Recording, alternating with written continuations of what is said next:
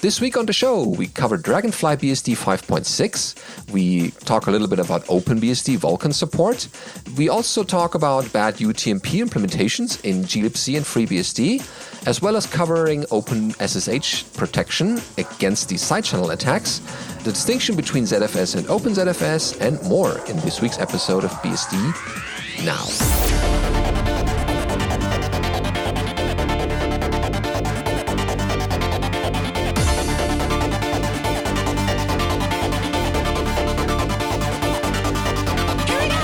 BSD Now, episode 304, Prospering with Vulkan, recorded on the 26th of June, 2019.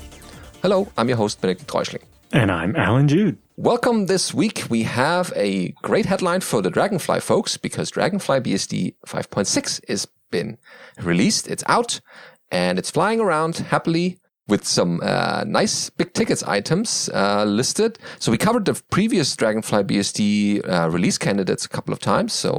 But now this is the final release. So 5.6.0 came out on June 17th, quickly followed by 5.6.1 on the 19th.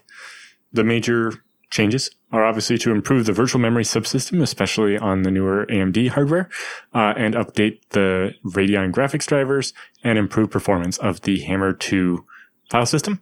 And the 5.6.1 fixes a misconfiguration in SSHD and the possible lockup in the TTM graphics stuff. If you're looking for the details of every commit between the 5.4 and 5.6 branches, they have links there. But the big things that changed is they now have a bunch of test results on the performance differences between 5.4 and 5.6. So if you're interested in how big the improvements are, then you can see those in the post.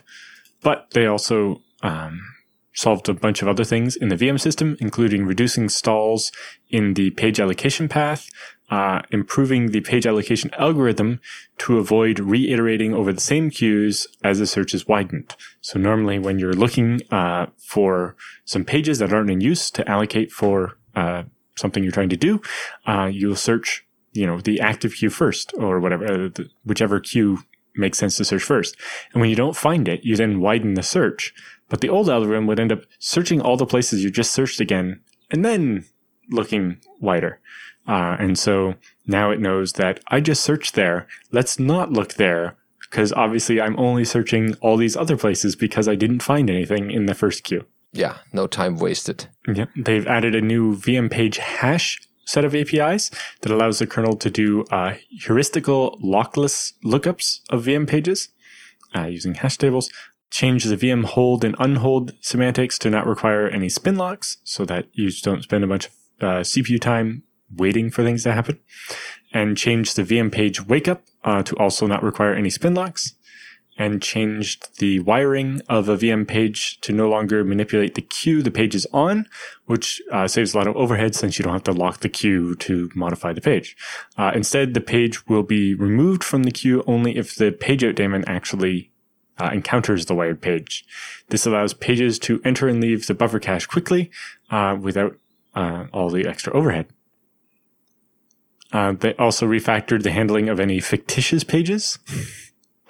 And they also removed the PV list element of the struct entirely. VM pages in mappings no longer allocate the PV entries, saving an enormous amount of memory when multiple processors utilize a large shared memory map, such as, say, a Postgres database cache. And they've also refactored the VM object shadowing, disconnecting the backing linkages from the VM object itself, and instead organizing all the linkages in a new structure called a VM map backing, which is connected to the VM map entry itself. And PMAP operations now iterate over that VM map backing structure rather than spin-locked page list.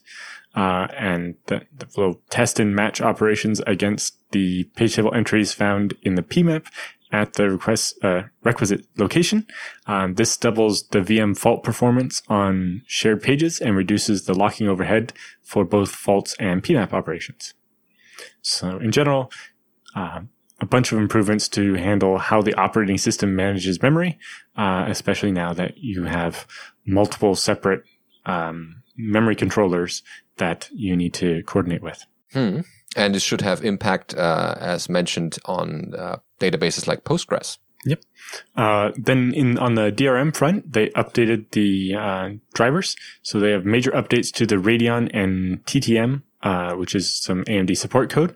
Not quite gotten the AMD support up to the more modern cards or what the Ryzen APUs use yet, but work in progress. Much improved UEFI frame buffer support, fixed a major deadlock that was causing hangs in the TTM code, refactored the startup delay to avoid conflicts between the i915 driver and X startup, and added a new get PCI info call to improve the Mesa and libDRM support, and fixed excessive wire memory buildups so that the graphics driver isn't going to keep taking up all your memory. And they fixed the Linux/Dragonfly page mask confusion in the DRM code.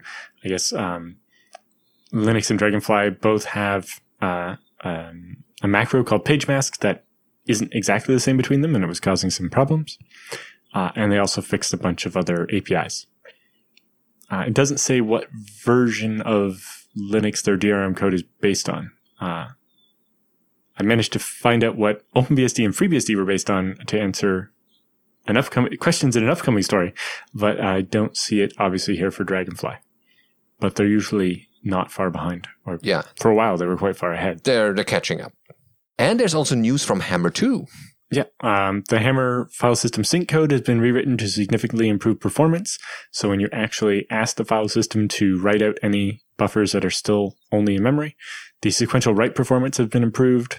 They added a simple dependency tracking to prevent directory and file splits during create, rename, remove operations, so that you have better consistency after a crash. So that, when you delete a file, it turns out what you're actually doing is updating the directory, not the file. And so you have to make sure that the directory change gets synced, even though you don't think you actually touched the directory because you only removed a file, right? Or, if you rename a file from one directory to another, you touch both directories and you don't actually touch the file. Directory entries. Yeah. It's like I executed this command, which does a syscall on this file, but I didn't touch the file. I touched these two directories that are completely different. Also attempting to pipeline the flush code against the front end, improving flush versus front end write consistency, or concurrency, and making the unmount operation better, and fixed an allocator race that could lead to corruption of the file system and lots of other bugs. Okay, that seems like a decent release to put out, and it's ready to take. Providing everything that you need, like checksums and upgrading instructions, are in the release announcements, as well as all the nitty-gritty details of the changes between Dragonfly 5.4 and this release, which we don't get into because it's a lot. So congratulations, Dragonfly, on another release. And next up, as Alan already teased a little bit, we have news from OpenBSD about Vulkan support. So this is over at Phoronix. This is not directly from OpenBSD, but it's linked to commits. And it starts with, somewhat surprisingly, OpenBSD has added the Vulkan library and ICD loader support as their newest port. So this new graphics/Vulkan-loader port provides the generic Vulkan library and ICD support that is the common code for Vulkan implementations on the system. This doesn't enable any Vulkan hardware drivers or provide something new to not available elsewhere, but is rare seeing Vulkan work among the BSDs, or at least on OpenBSD. There's also in ports the related components like the SPIR-V headers and tools, GSL-lang, and the Vulkan tools and validation layers. So they write that this is of limited usefulness, at least for the time being, considering OpenBSD, like the other BSDs, lag behind the DRM kernel, support that is ported over from the mainline Linux kernel tree, but generally they're not years behind the kernel upstream. They're catching up. They're they got better in recent years. Well, yes, I did my refutation of that point at the end of the story. Okay, so they write particularly that with Vulkan, newer kernel releases are needed for some Vulkan features, of course, as well as achieving decent performance. The Vulkan drivers of relevance are the open source Intel A and V Vulkan drivers and the Radeon ADV drivers, both of which are in Mesa, though they haven't seen any testing results to know how well they would work, if at all, currently on OpenBSD, but they're at least in Mesa and obviously open source. Yes, and so the point I made was that the BSDs are actually not that far behind anymore. FreeBSD 12 shipped with DRM code from Linux 4.16, which was released in April 2018. Yep. And that was, FreeBSD 12 came out 6+ months ago. So, when it came out, that code was still a supported version of Linux. And actually now, if you are slightly adventurous, the DRM-devel port on FreeBSD lets you try a newer version of the graphics drivers, and that's based on Linux 5.0 from March of 2019. And then over on OpenBSD, in April of this year, they committed their update of their DRM code from 4.4 to 4.19. So both FreeBSD and OpenBSD have modern DRM graphics drivers that are probably as up to date, if not more up to date, than what ships in, say, something like Ubuntu. Yeah, and so they close that with basically with Vulkan on the BSDs. There's also limited native games/applications supporting the Vulkan API, though possible at least on FreeBSD. It's decent enough to support for Linux binary compatibility. OpenBSD 6.5 mentioned here has a few years back dropped its Linux binary compatibility support in the name of security. So even if there happens to be Vulkan drivers working nicely on OpenBSD, there isn't much software to take advantage of them. Well, the Linux compatibility they're talking about there would, I guess, be commercial games and so on. But yes, someone in the comments notes that OpenBSD is already using this for the Dolphin emulator and for VK Quake. Yeah, I guess this is one commit of many to follow that will add more support for applications. And yes. So this is the first one of many. So contrary to what Phoronix was trying to say, you can actually play Vulkan-based games on OpenBSD now. Which is interesting. Mm-hmm. So we covered a couple of times OpenBSD and gaming. So this is just another one on that pile. And so, yeah, OpenBSD is not just in the secure server area, but also in more and more gaming. Very nice.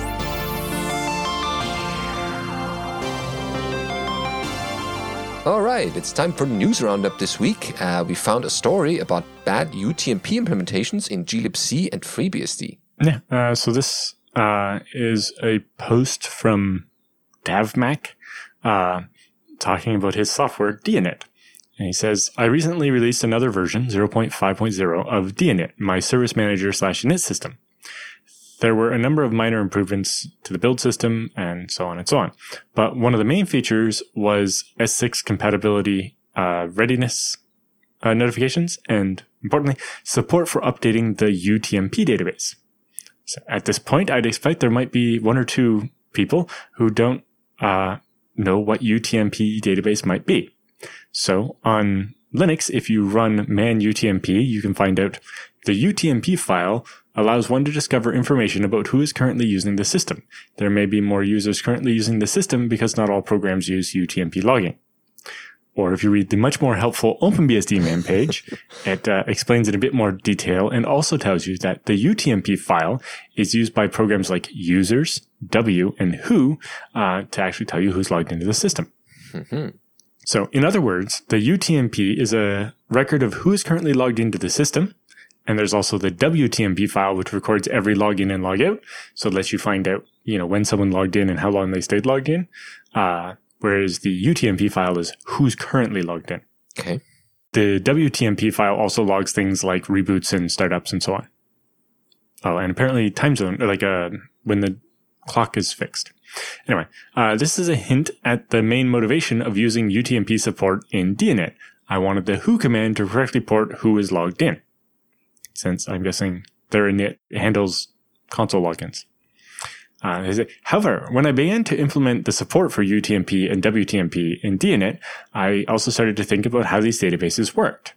I know that they're simply flat file databases where each record is a fixed number of bytes and the size of the struct UTMP structure and basically just written out to disk. The files are normally readable by unprivileged users, so that utilities like who or w don't actually need to be setuid or setgid root or some other user in order to be able to read the file. It's just a file that's readable by anybody. And updating and reading the database is done behind the scenes via normal file system reads and writes. So you call the libc or libutil functions get utent or put utline, or get utxent and put utx line to put records into these databases. Or in OpenBSD, you call the login or logout APIs as part of libutil. So the author here wondered, if the files consist of fixed size records and are readable by regular users, how is consistency maintained?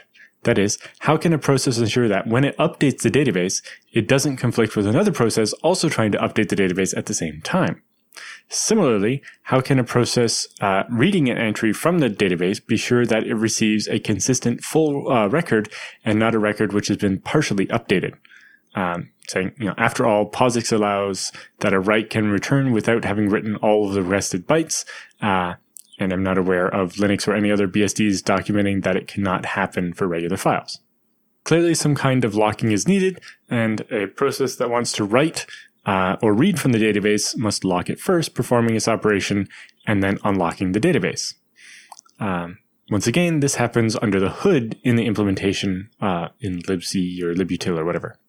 Then he wondered, if a user process is able to lock the UTMP file, could they do that such that it prevents updates that would stop a user so what would stop a user from manually acquiring the lock on that file, possibly for a long time or even indefinitely?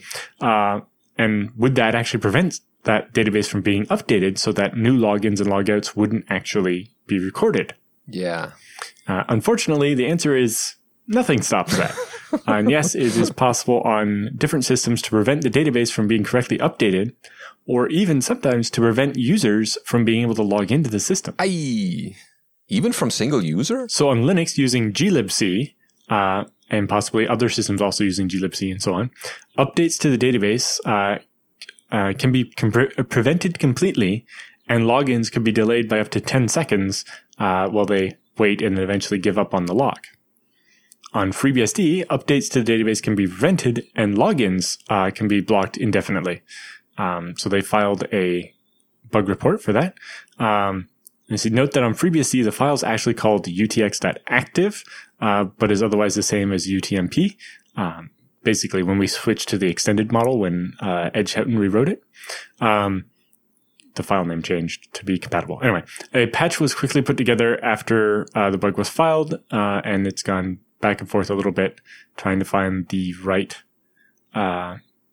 changes to make to get this sorted out.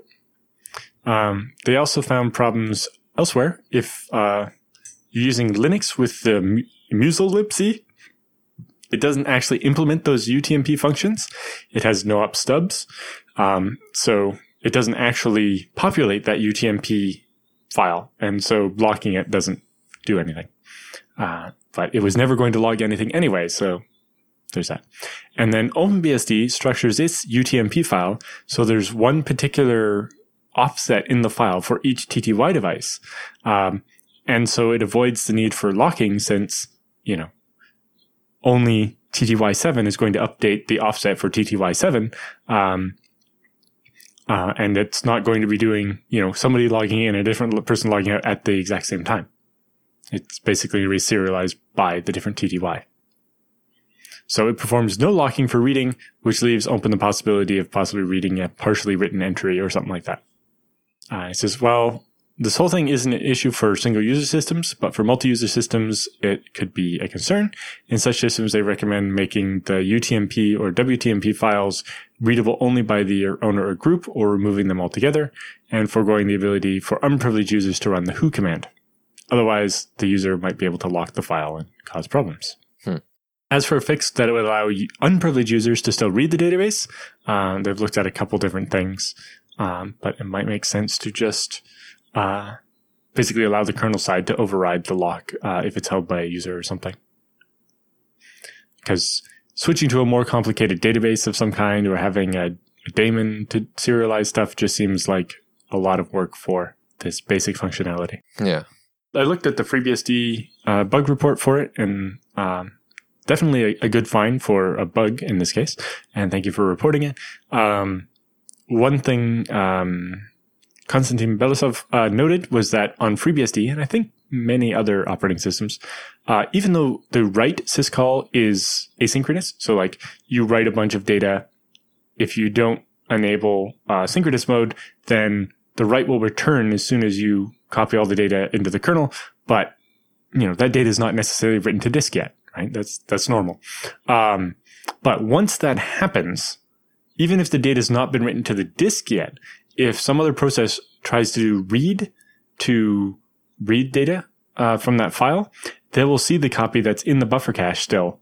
So basically, they'll see the write that you finished, even if it hasn't actually been written out to the disk yet.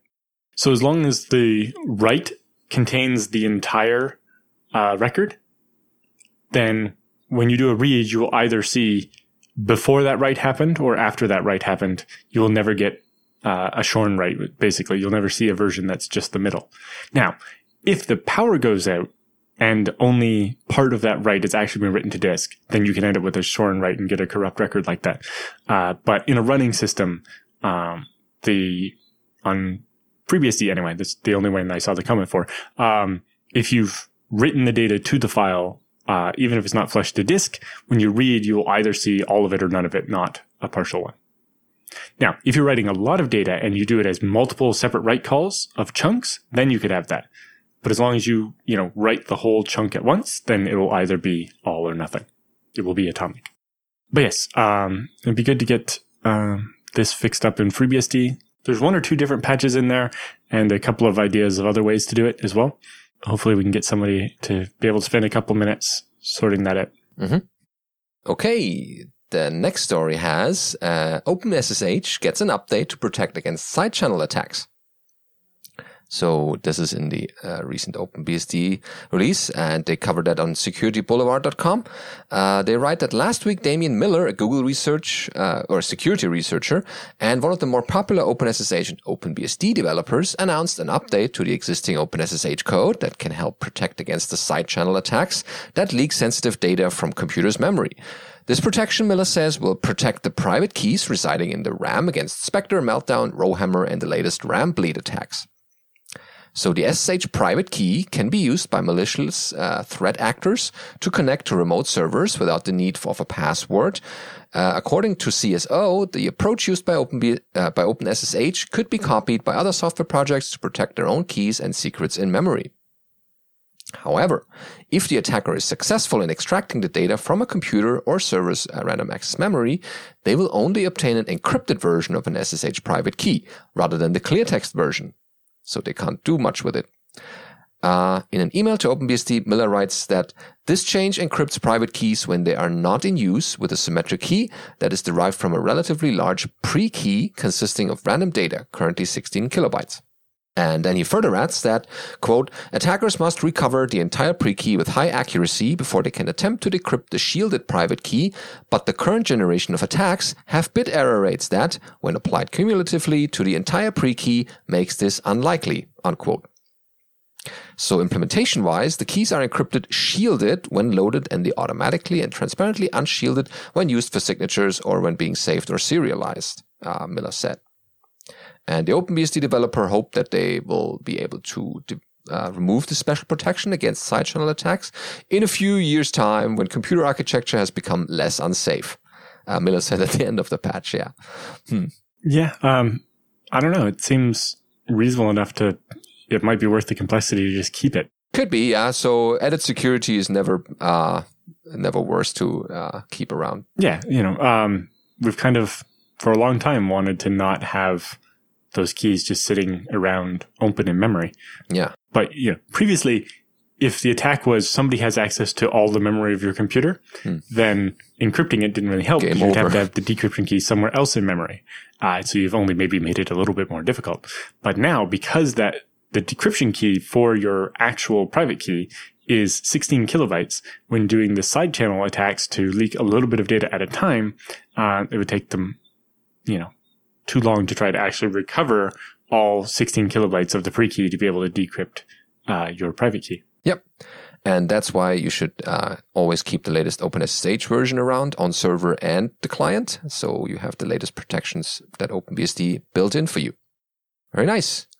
Next up, we have ZFS versus OpenZFS on the IX Systems blog. You've probably heard us use a mix of the terms ZFS and OpenZFS, and an explanation of that is now long overdue. So, in general, they mean the same thing, right? Even on the FreeNAS blog here, they refer to ZFS and OpenZFS seemingly at random when talking about this amazing file system that is at the heart of FreeNAS and many other FreeBSD systems and so on. So since its inception, ZFS, which referred to the zettabyte file system, developed originally at Sun Microsystems under the CDDL, and then published under the CDDL license back in 2005, and was part of the OpenSolaris operating system. And it was revolutionary for being completely decoupling the file system from specialized storage hardware and even specific computer platforms. The fact that ZFS is bi-endian, meaning you can create the file system on your x86 computer and still read it on an ARM computer. For example, with UFS on FreeBSD, you can create a UFS file system on ARM and read it on ARM, and you can do the same on x86. But if you create on a little endian system, you can't read it on a big endian system, and vice versa. Whereas ZFS can you can literally move the disk back and forth between the two types of machines, and it will just keep working. It does the right thing. Yeah, and the ZFS developers did that originally because Sun had to run on SPARC and x86, and they were opposite endiannesses. So the portable nature and advanced features led ZFS to be ported to FreeBSD and Linux and Apple and so on, even Windows now. And so back in 2008, FreeBSD shipped with ZFS as part of FreeBSD 7. But eventually, Oracle bought Sun and ruined everything. And then Oracle ceased public development of ZFS and OpenSolaris, instead continuing with closed source development only. Disappointed but undeterred, a group of OpenSolaris users and developers forked the last version of OpenSolaris and created the Illumos project.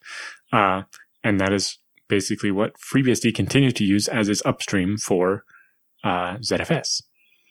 But as more and more different platforms started using ZFS, and after a number of successful ZFS Day events, the co-founder and creator of ZFS, Matt Ahrens, created the OpenZFS project, which basically remain an umbrella organization to bring all of the different people working on ZFS together and have things like the OpenZFS Developer Summit and ideally one day a common repo with all the code that is the same across all the different versions of ZFS or all the different platforms that use ZFS.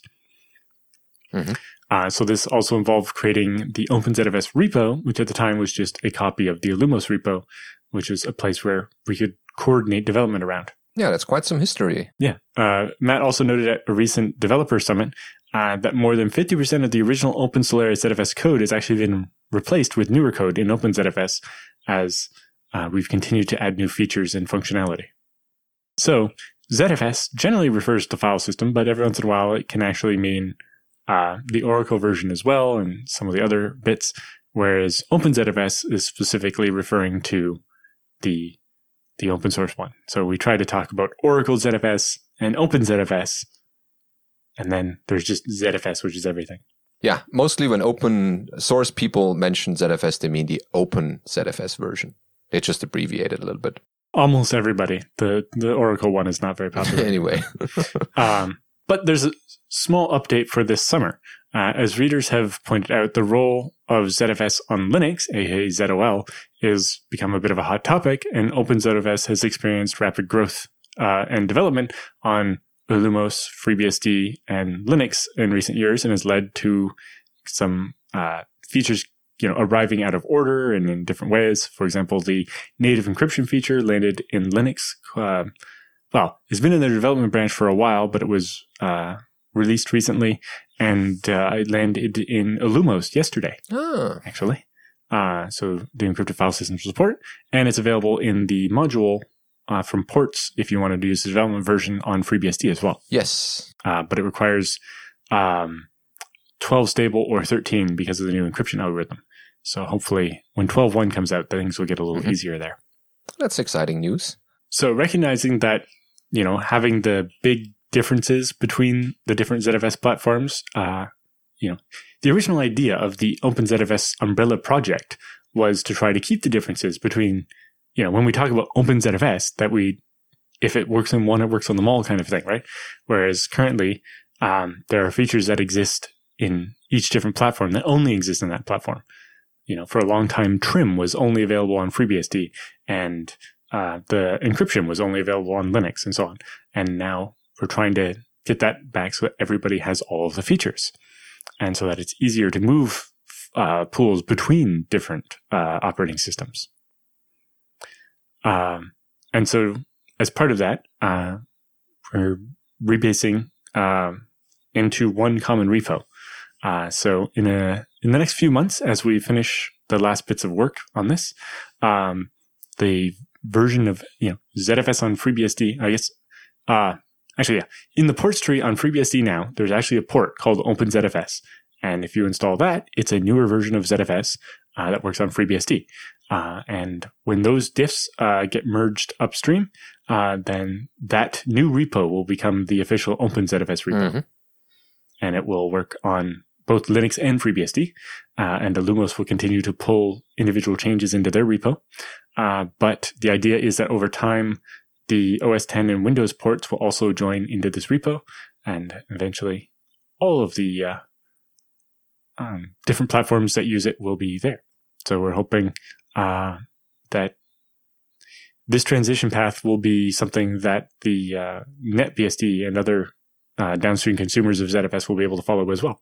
Yes, and ultimately this will be good for everyone because everyone pulls from the same source, and then coordination happens between everyone, and everyone knows what next features are being developed. Yeah, and it's not exactly clear how we're going to do it yet, but it seems like we might also end up with, when FreeBSD 12.1 ships, it will ship with, the same ZFS as is in 12.0, but with a couple of patches we have for performance improvements and fixes and so on. So it'll be just like it would have been before, but you can also go and install the OpenZFS package from ports onto your system, and actually have access to the newer ZFS features, which in the long term could mean that over time you'll actually be able to update the version of ZFS you're using without having to change the version of your operating system. Which means for more features that are coming in rapidly, rather than just waiting for the next OS release. Yeah. I know for a while when I was like, it's going to take forever before I have a deployment of 100 machines and they're running, a mix of, 11.2 and 12.0 and so on. And, back in the time when it was a mix of like 9.3 and 10.2 or whatever, it was a matter of, there's the new ZFS resume for replication or the transparent compression, so that when you do a ZFS send, it keeps the files compressed instead of uncompressing them. But not every one of my machines supported that, whereas if I could update ZFS on all of them with just a package, that might have made it easier. But we want to somehow manage that in such a way that it doesn't lose out on the extra integrations that FreeBSD has coming from the fact that ZFS is built into the operating system, isn't only a third-party package, like the bootloader having support for it and so on. And so we're still figuring out the best ways to manage that, but the idea is that you'll be able to kind of have the best of both worlds. All the integration of having it built in, but with the optional ability to get to a newer version without having to update your OS. Oh, yes. So that's exciting, and we'll definitely keep you updated when that happens. Yeah. But we're basically expecting as soon as we can get all of the CI hooked up to test it, and then if integrating FreeBSD still passes all the tests, then it will become part of the repo.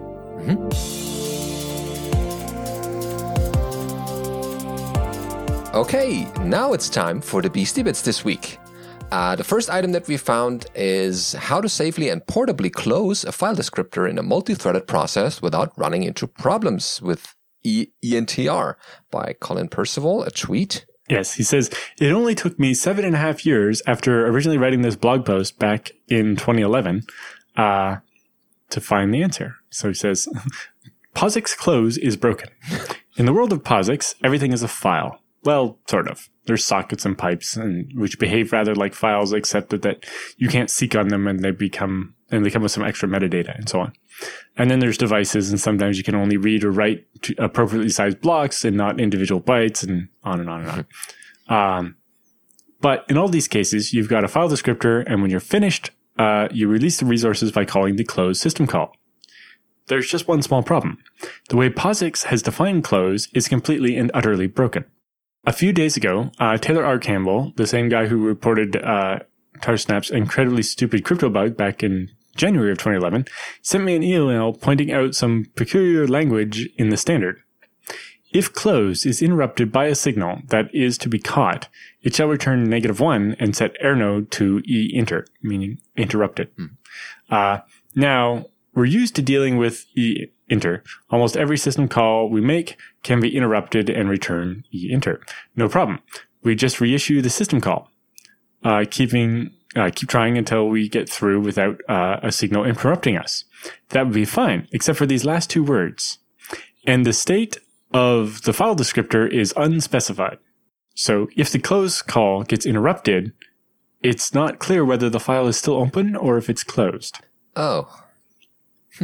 So if close returns interrupted and you call it again, you might get EBADF. This is not a file descriptor because the file was already closed. Even worse, if you're running in a threaded process, a different thread might have opened a file and been assigned that same file descriptor value, right? So you open file 1, open file 2, open file 3. You try to close file 3 and it gets interrupted. If you try again, you might get an error saying that's not a bad file descriptor because it was closed. When you say might? Right. So if you called close and it got interrupted, but it didn't close the file yet, then you do want to run close again to close it properly. Mm-hmm. But if it did close the file and it got interrupted, and by the time you get around to it and you're about to try close 3 again, but some other thread has opened another file. You're closing that once? And it's opened that as file descriptor 3. So if you close it, you've just closed somebody else's file. Whoops, that's not intentional. And that thread is going to be very confused how the file it opened was randomly just closed. Some leftover from previous work. Yes. So if you're running in a threaded process, a different thread might have opened a file and been assigned that same file descriptor value, at which point your second close call will succeed at closing the wrong file. Throw in another file being opened and you've got silent data corruption. On the other hand, if close returns the interrupted and you don't call it again, you might have this open descriptor or socket and have it just laying around in your process. For a short-lived process, that might not matter. But if it's a server that's going to run for weeks or years, then, you could build up a lot of those that way. So then the blog post goes on with a couple of different ways he tried to do it, but that's, they're not always great. It looks like the one, it looks like he tries to block signals while he calls close so that it doesn't get interrupted, and a couple other things. But then back to the original Twitter thread here, he found that if you create a socket pair and write a random cookie to that socket pair, when you want to close a file descriptor, you do a mutually exclusive lock, duplicate the second file descriptor you created, and keep trying that until it succeeds or fails with some error that's not interrupted. Then you can close that file descriptor. If we got interrupted there, then we will actually try to receive the message on that file descriptor. And if it was the random cookie we expected, then we can close it. And if it's not, then we know that it's some other file descriptor and we shouldn't touch it. So he says the first trick here is that unlike close, Dup2 has a well-defined semantic in POSIX with respect to E interrupted. It's atomic, so there's no way for another thread to accidentally reuse that same descriptor between the implied close and the reopen. The second trick here is that while we can use Dup2 to guarantee that the original descriptor was safely closed, we now need to close that duplicate. But we can distinguish between E interrupted and closed and E interrupted and still open by using the message peek receive call to look for that magic cookie to know that this is our file descriptor, not some other file descriptor. If you're on a perverse OS where close can successfully close the file descriptor and still return E interrupted, and another thread wins a race and reuses that descriptor, there's still no way you'll actually see our random cookie, so we won't make the mistake and try to close that raced file descriptor. He also goes on, I'm not sure that I recommend this approach to anyone, but it's nice to know that closing a file descriptor in a multi-threaded process safely is actually possible.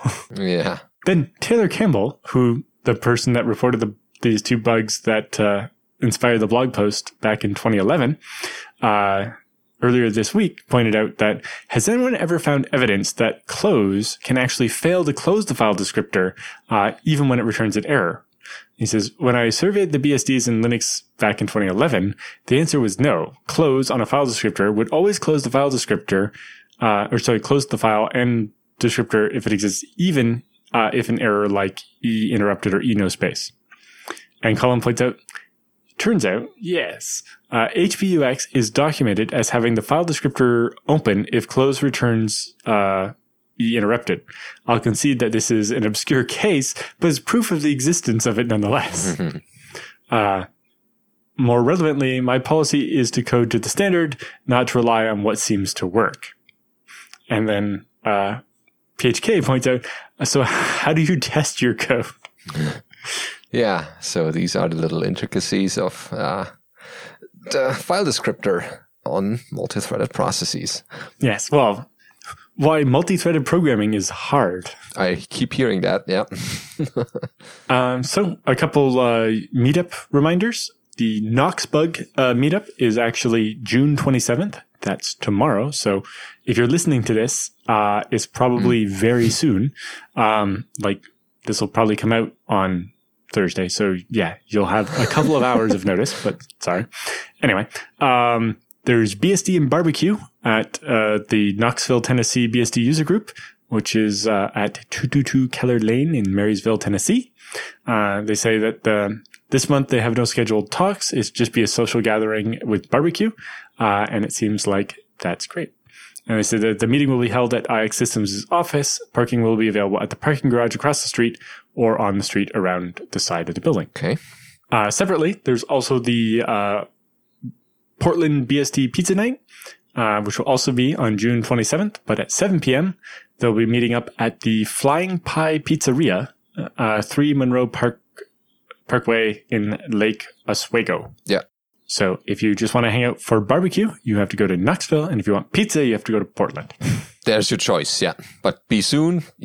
By the time you hear this, it might already be over or has started. Yes, but both of these are monthly things, so if you miss this one, you can always catch the next one. Oh, yes, of course. Yeah, that's a good thing of these BSD user groups happening frequently. Next, we found a difference between $X and curly brackets X. So if you've ever seen that different syntax, especially in something like a shell script where you can have $X or open curly brace, X, close curly brace, we have some examples. So here, when you assign a variable, you just do X equals 11 or 10. And then you can do echo $X and you'll get back 10. Or you can do echo $curly brace X curly brace and you'll get back 10. So doesn't seem to be a difference there. But what if you want to, say, print out 10 years? If you do echo $XY, it will print nothing because that variable is empty. But if you echo curly brace X curly brace Y, then it'll actually print out 10 and then Y. So it can be important, especially when you are smooshing things together. The other reasons you can use that syntax are the automatic substitution stuff. So in the curly braces, you can do like X colon stuff, and you can do things like automatically strip the beginning and the ends off, or, there are a bunch of different internal substitutions you can do instead of feeding that variable to something like grep or sed in order to do replaces. Some of the basic operations can be done automatically in line. And that works on Bourne shell as well as POSIX shell, yes. Yeah. Regular POSIX shell. Mm-hmm. Excellent. Yeah, that's good in your little toolbox of shell scripting knowledge, because it might come in handy. And if you want to know if that's actually a variable, make sure to include that in curlies. Otherwise, that might not be a real one like XY. I noticed a small bug in this website. At the bottom, all of the related posts are just called undefined. Whoops. Maybe they just started off, or they don't relate any all. I don't know, but it's Blogspot, so it might actually not be a bug that they created. Okay, I guess someone will look into that after listening to this episode. Next up we have a little warning here. Beware of software engineering media sites. Yeah, so this is part of a series of sporadic posts called Notes to a Young Software Engineer. Ah, yes, to a younger self of yourself. Yes. So it starts with a sample of the Hacker News front page and goes, early in your career, a surprising number of poorly engineered software systems are due to mistakes with engineering media. In college and at boot camps, your primary exposure to engineering is through engineering media like Hacker News, meetups, conferences, free code camps, Hacker Noon, and things like that. Technology that is widely discussed there, say microservices or a front-end framework or the blockchain or whatever, then unnecessarily show up in your technology stack. The most common mistake you'll make is to see that these sources as a mirror of what's going on in your industry. Instead, it's more akin to a bazaar. Picture a gargantuan bazaar in ancient times. Thousands of merchants fill the stalls hawking goods from around the world. The bazaar owner finds the most unique merchant and gives them the most desirable stalls. This analogy for engineering media works on a few different levels. First, the merchants in the bazaar are there to convince you of one thing, which is to buy their product. In engineering media, the merchants are dev tool companies or training programs or open source projects or companies trying to hire developers. Given how dependent they are on what engineers choose to use, these organizations are most motivated to create content and figure out how to get it distributed. Much like might happen in ancient times, merchants try to become your friend. In engineering, this has similarities to content marketing, where helpful content is used to disguise marketing. Moreover, many great engineers spend time building systems, not writing or limiting their input into important debates. In the bazaar, the merchants set the tone. In engineering media, the vocal, those with a particularly personal agenda and a less nuanced viewpoint, dominate over the people who are actually busy working. Tried and true technologies often have few advocates or rabid early adopters, while the newest have the motivated core and of supporters. So, just because something's new and popular doesn't actually mean it's the right answer. Second, the bazaar attracts buyers of all stripes. In engineering media, like Hacker News, might attract a startup developer, a system administrator, a database administrator, a data scientist, a cryptography engineer, a front-end engineer, etc. By determining your technology choices based on popular posts, you can mistake the needs of one community for the needs of another. Just because front-end developers use JavaScript for everything doesn't mean database administrators should. Even within one community, like web development, the needs of a startup may be vastly different than the needs of a consultant, which is building, many different websites rather than one big app. Basically, be careful not to fall in the trap of using something just because it's popular doesn't actually mean it's the right answer for what you're trying to build. Yeah. And thirdly, the owner that runs the bazaar with an eye of maximizing sales mercilessly favors the merchants that are successful. In social media and tech blogs, this means increased engagement and upvotes and page views. In conferences and meetups, this means filling chairs by attracting the right speakers and featuring the content most demanded by the target audience and the sponsors. This sets an incentive for each merchant who wants to survive. So beyond just misinforming us, this drive for engagement manipulates our desires to not be left behind, to stay relevant. And it seems we may have to use the technologies most hotly discussed. In traditional media, death coverage is commonly used to maximize engagement and get clicks, and software engineering is covering the latest technology. Yep. And yeah, there's all the other nice and helpful tips in that blog series. So check that out. And then we have the analysis from how Verizon and the BGP optimizer knocked large parts of the internet offline today, or at least the day of the blog post. Yes, that was Monday morning, I think. Right. Perfect timing when the week started. Yeah, that was a fun Monday. Anyway, if you want to know a bit more about that, they have a post, it has a bit of a Cloudflare slant on it, but the details are there. Yeah, in all with graphics and pictures so that you can see what went wrong and how they are going to prevent that in the future, which is the important learning of these types of events. Then we have a post here on Dragonfly BSD's list saying it's adding the MDS mitigation support for Intel side channel attacks. So the microarchitectural data sampling attack mitigation is now added to the kernel. This is an attack against Intel CPUs made between 2011 and now. The attack is not currently known to work against any AMD CPUs. With Intel microcode update, the mitigations can be enabled.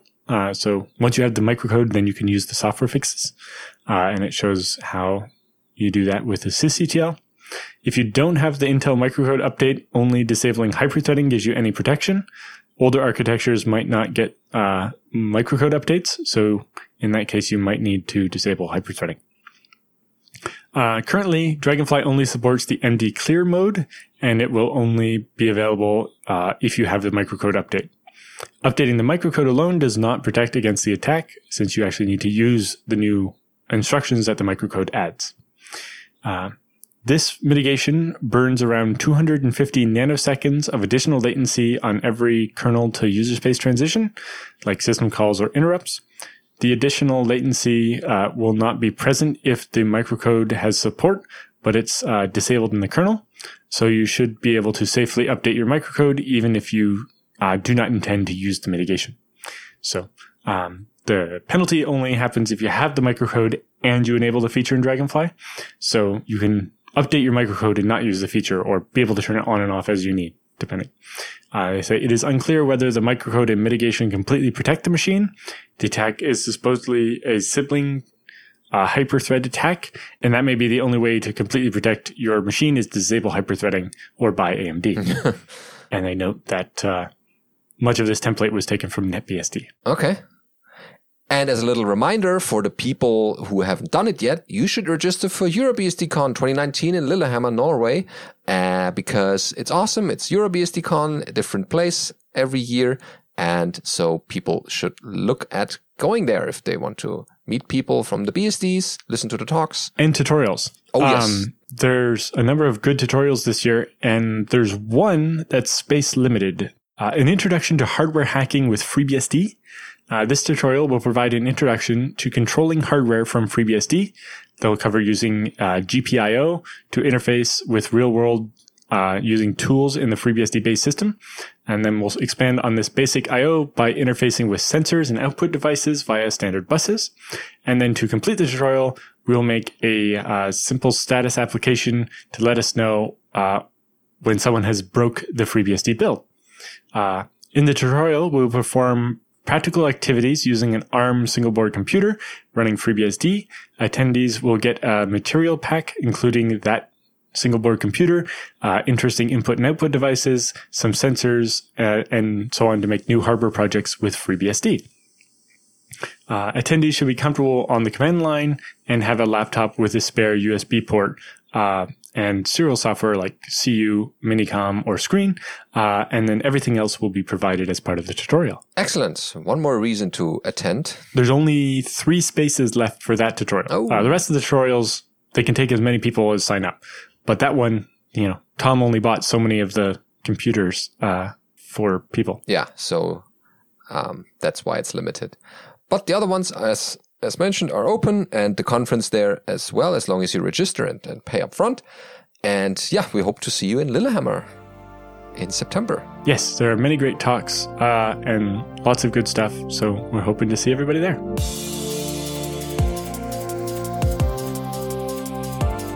Okay, it's time for the feedback and questions this week.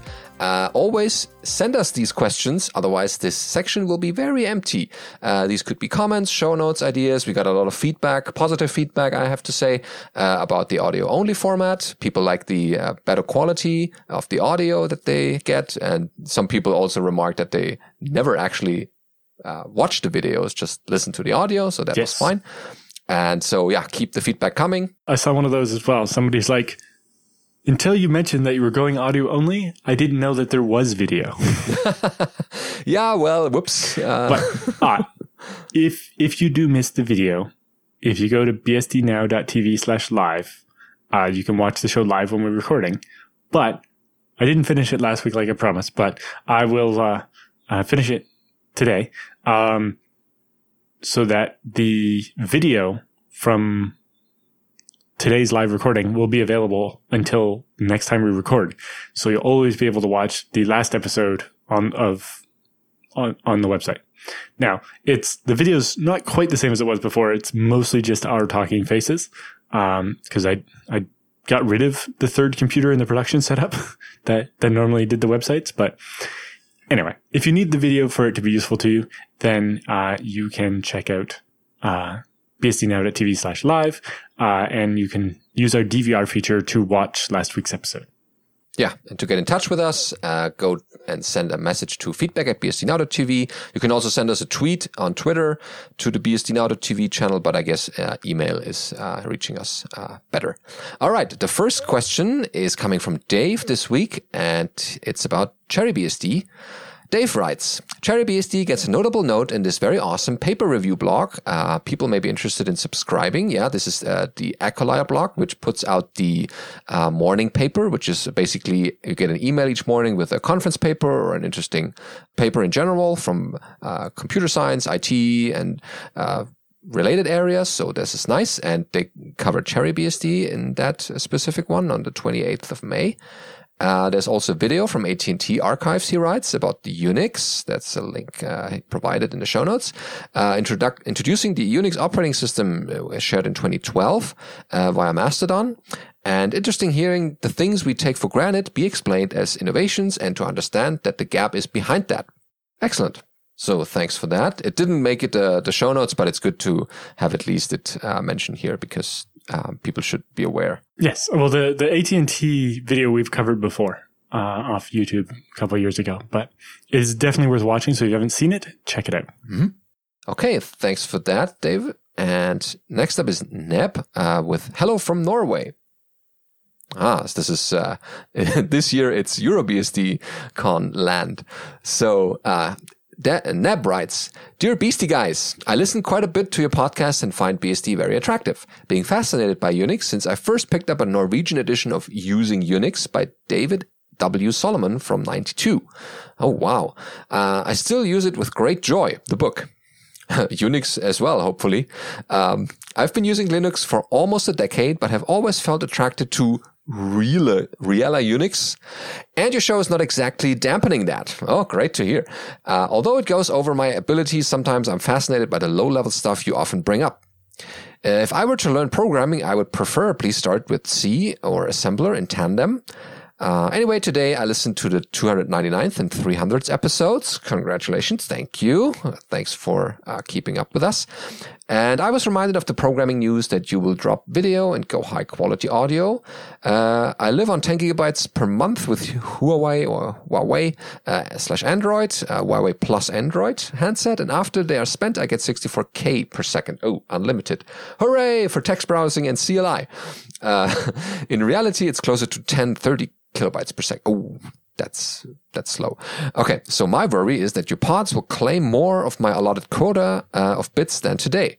Can you consider having a low bitrate feed? When we say higher quality, we're not changing the bitrate of the audio.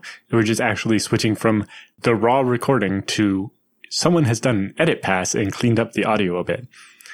So it's higher production value. We're not actually going to make a larger MP3 file. Yeah, so that shouldn't take going against your bandwidth, your available. So, or maybe you found out by now. Yes, you don't have to set up a server to deload, decompress, strip data away or something. You just listen to the one that we put out. Otherwise, I finally installed a BSD in the form of Nomad on a stick. Okay. Soon my laptops and Pis will be blessed with different variants too. Excellent. Yeah, try out various BSDs. That's a good thing to start at the beginning to see how they all behave and work. Would love to write even more, but I'll save that to once I get to my Gopher hole up and running in the Tildiverse. Thanks again for the great show and good luck with the new program changes. Thank you. Oh, I try to pronounce the name. Niels Eivind Bjørnerud? Bjørnerud? Okay. Well, if you come to EuroBSDCon, you can teach us how to pronounce your name properly. Isn't that a deal? And Lars, but not least, I would almost say, Lars is the last in this one, about Ansible tutorial, that rings a bell, writes, "Hi guys, as a listener since day one and have asked questions before, excellent, you're the one that keeps this section alive. Congratulations on the 300 episodes. Yeah, thank you. I'm actually surprised that, I came in at the last minute, basically, that Chris and Alan started this nice thing. Actually, at this point, you've done more episodes than Chris has. Did I? Okay. But 2. We're just passing the point. Every week it's another basically. One. Yeah. Okay. So the gap is widening. All right. But yeah, Chris and Alan started originally, and also the people behind the microphones and behind the scenes. So they deserve also the thanks. Okay. So back to Lars' question. I'm a SaltStack user at the moment, but I want to get into Ansible now as well. Benedict has a PDF of his tutorial in his FreeBSD home directory. Oh, is it still there? Oh, I should clean up a little bit. Okay. Wait. He's saying no. He's saying you cleaned it up, and he was wondering if he could get a copy. Yeah, okay. So I can make it magically reappear in that location for people to grab. I also got feedback from someone in private email about my lecture slides because I did a talk at FOSDEM last year. And they also disappeared because our department restructured the website by breaking all the other links from the old web pages. So I sent them a zip file so they have the slides available. But this one, I can magically make that reappear again and with some updates even. So that's even better. Yes, I was going to say. I think there's an updated version by now. Yeah, so I did that and I didn't put in the latest stuff from Ansible. I made some local changes also, but yeah, it's good to get started, definitely, and have a comparison with SaltStack is definitely possible there. Looking forward to the publishing of the EuroBSDCon 2019 schedule. It's out there now.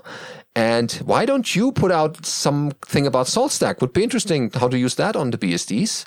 Maybe that will be a thing. Maybe a blog post or something else.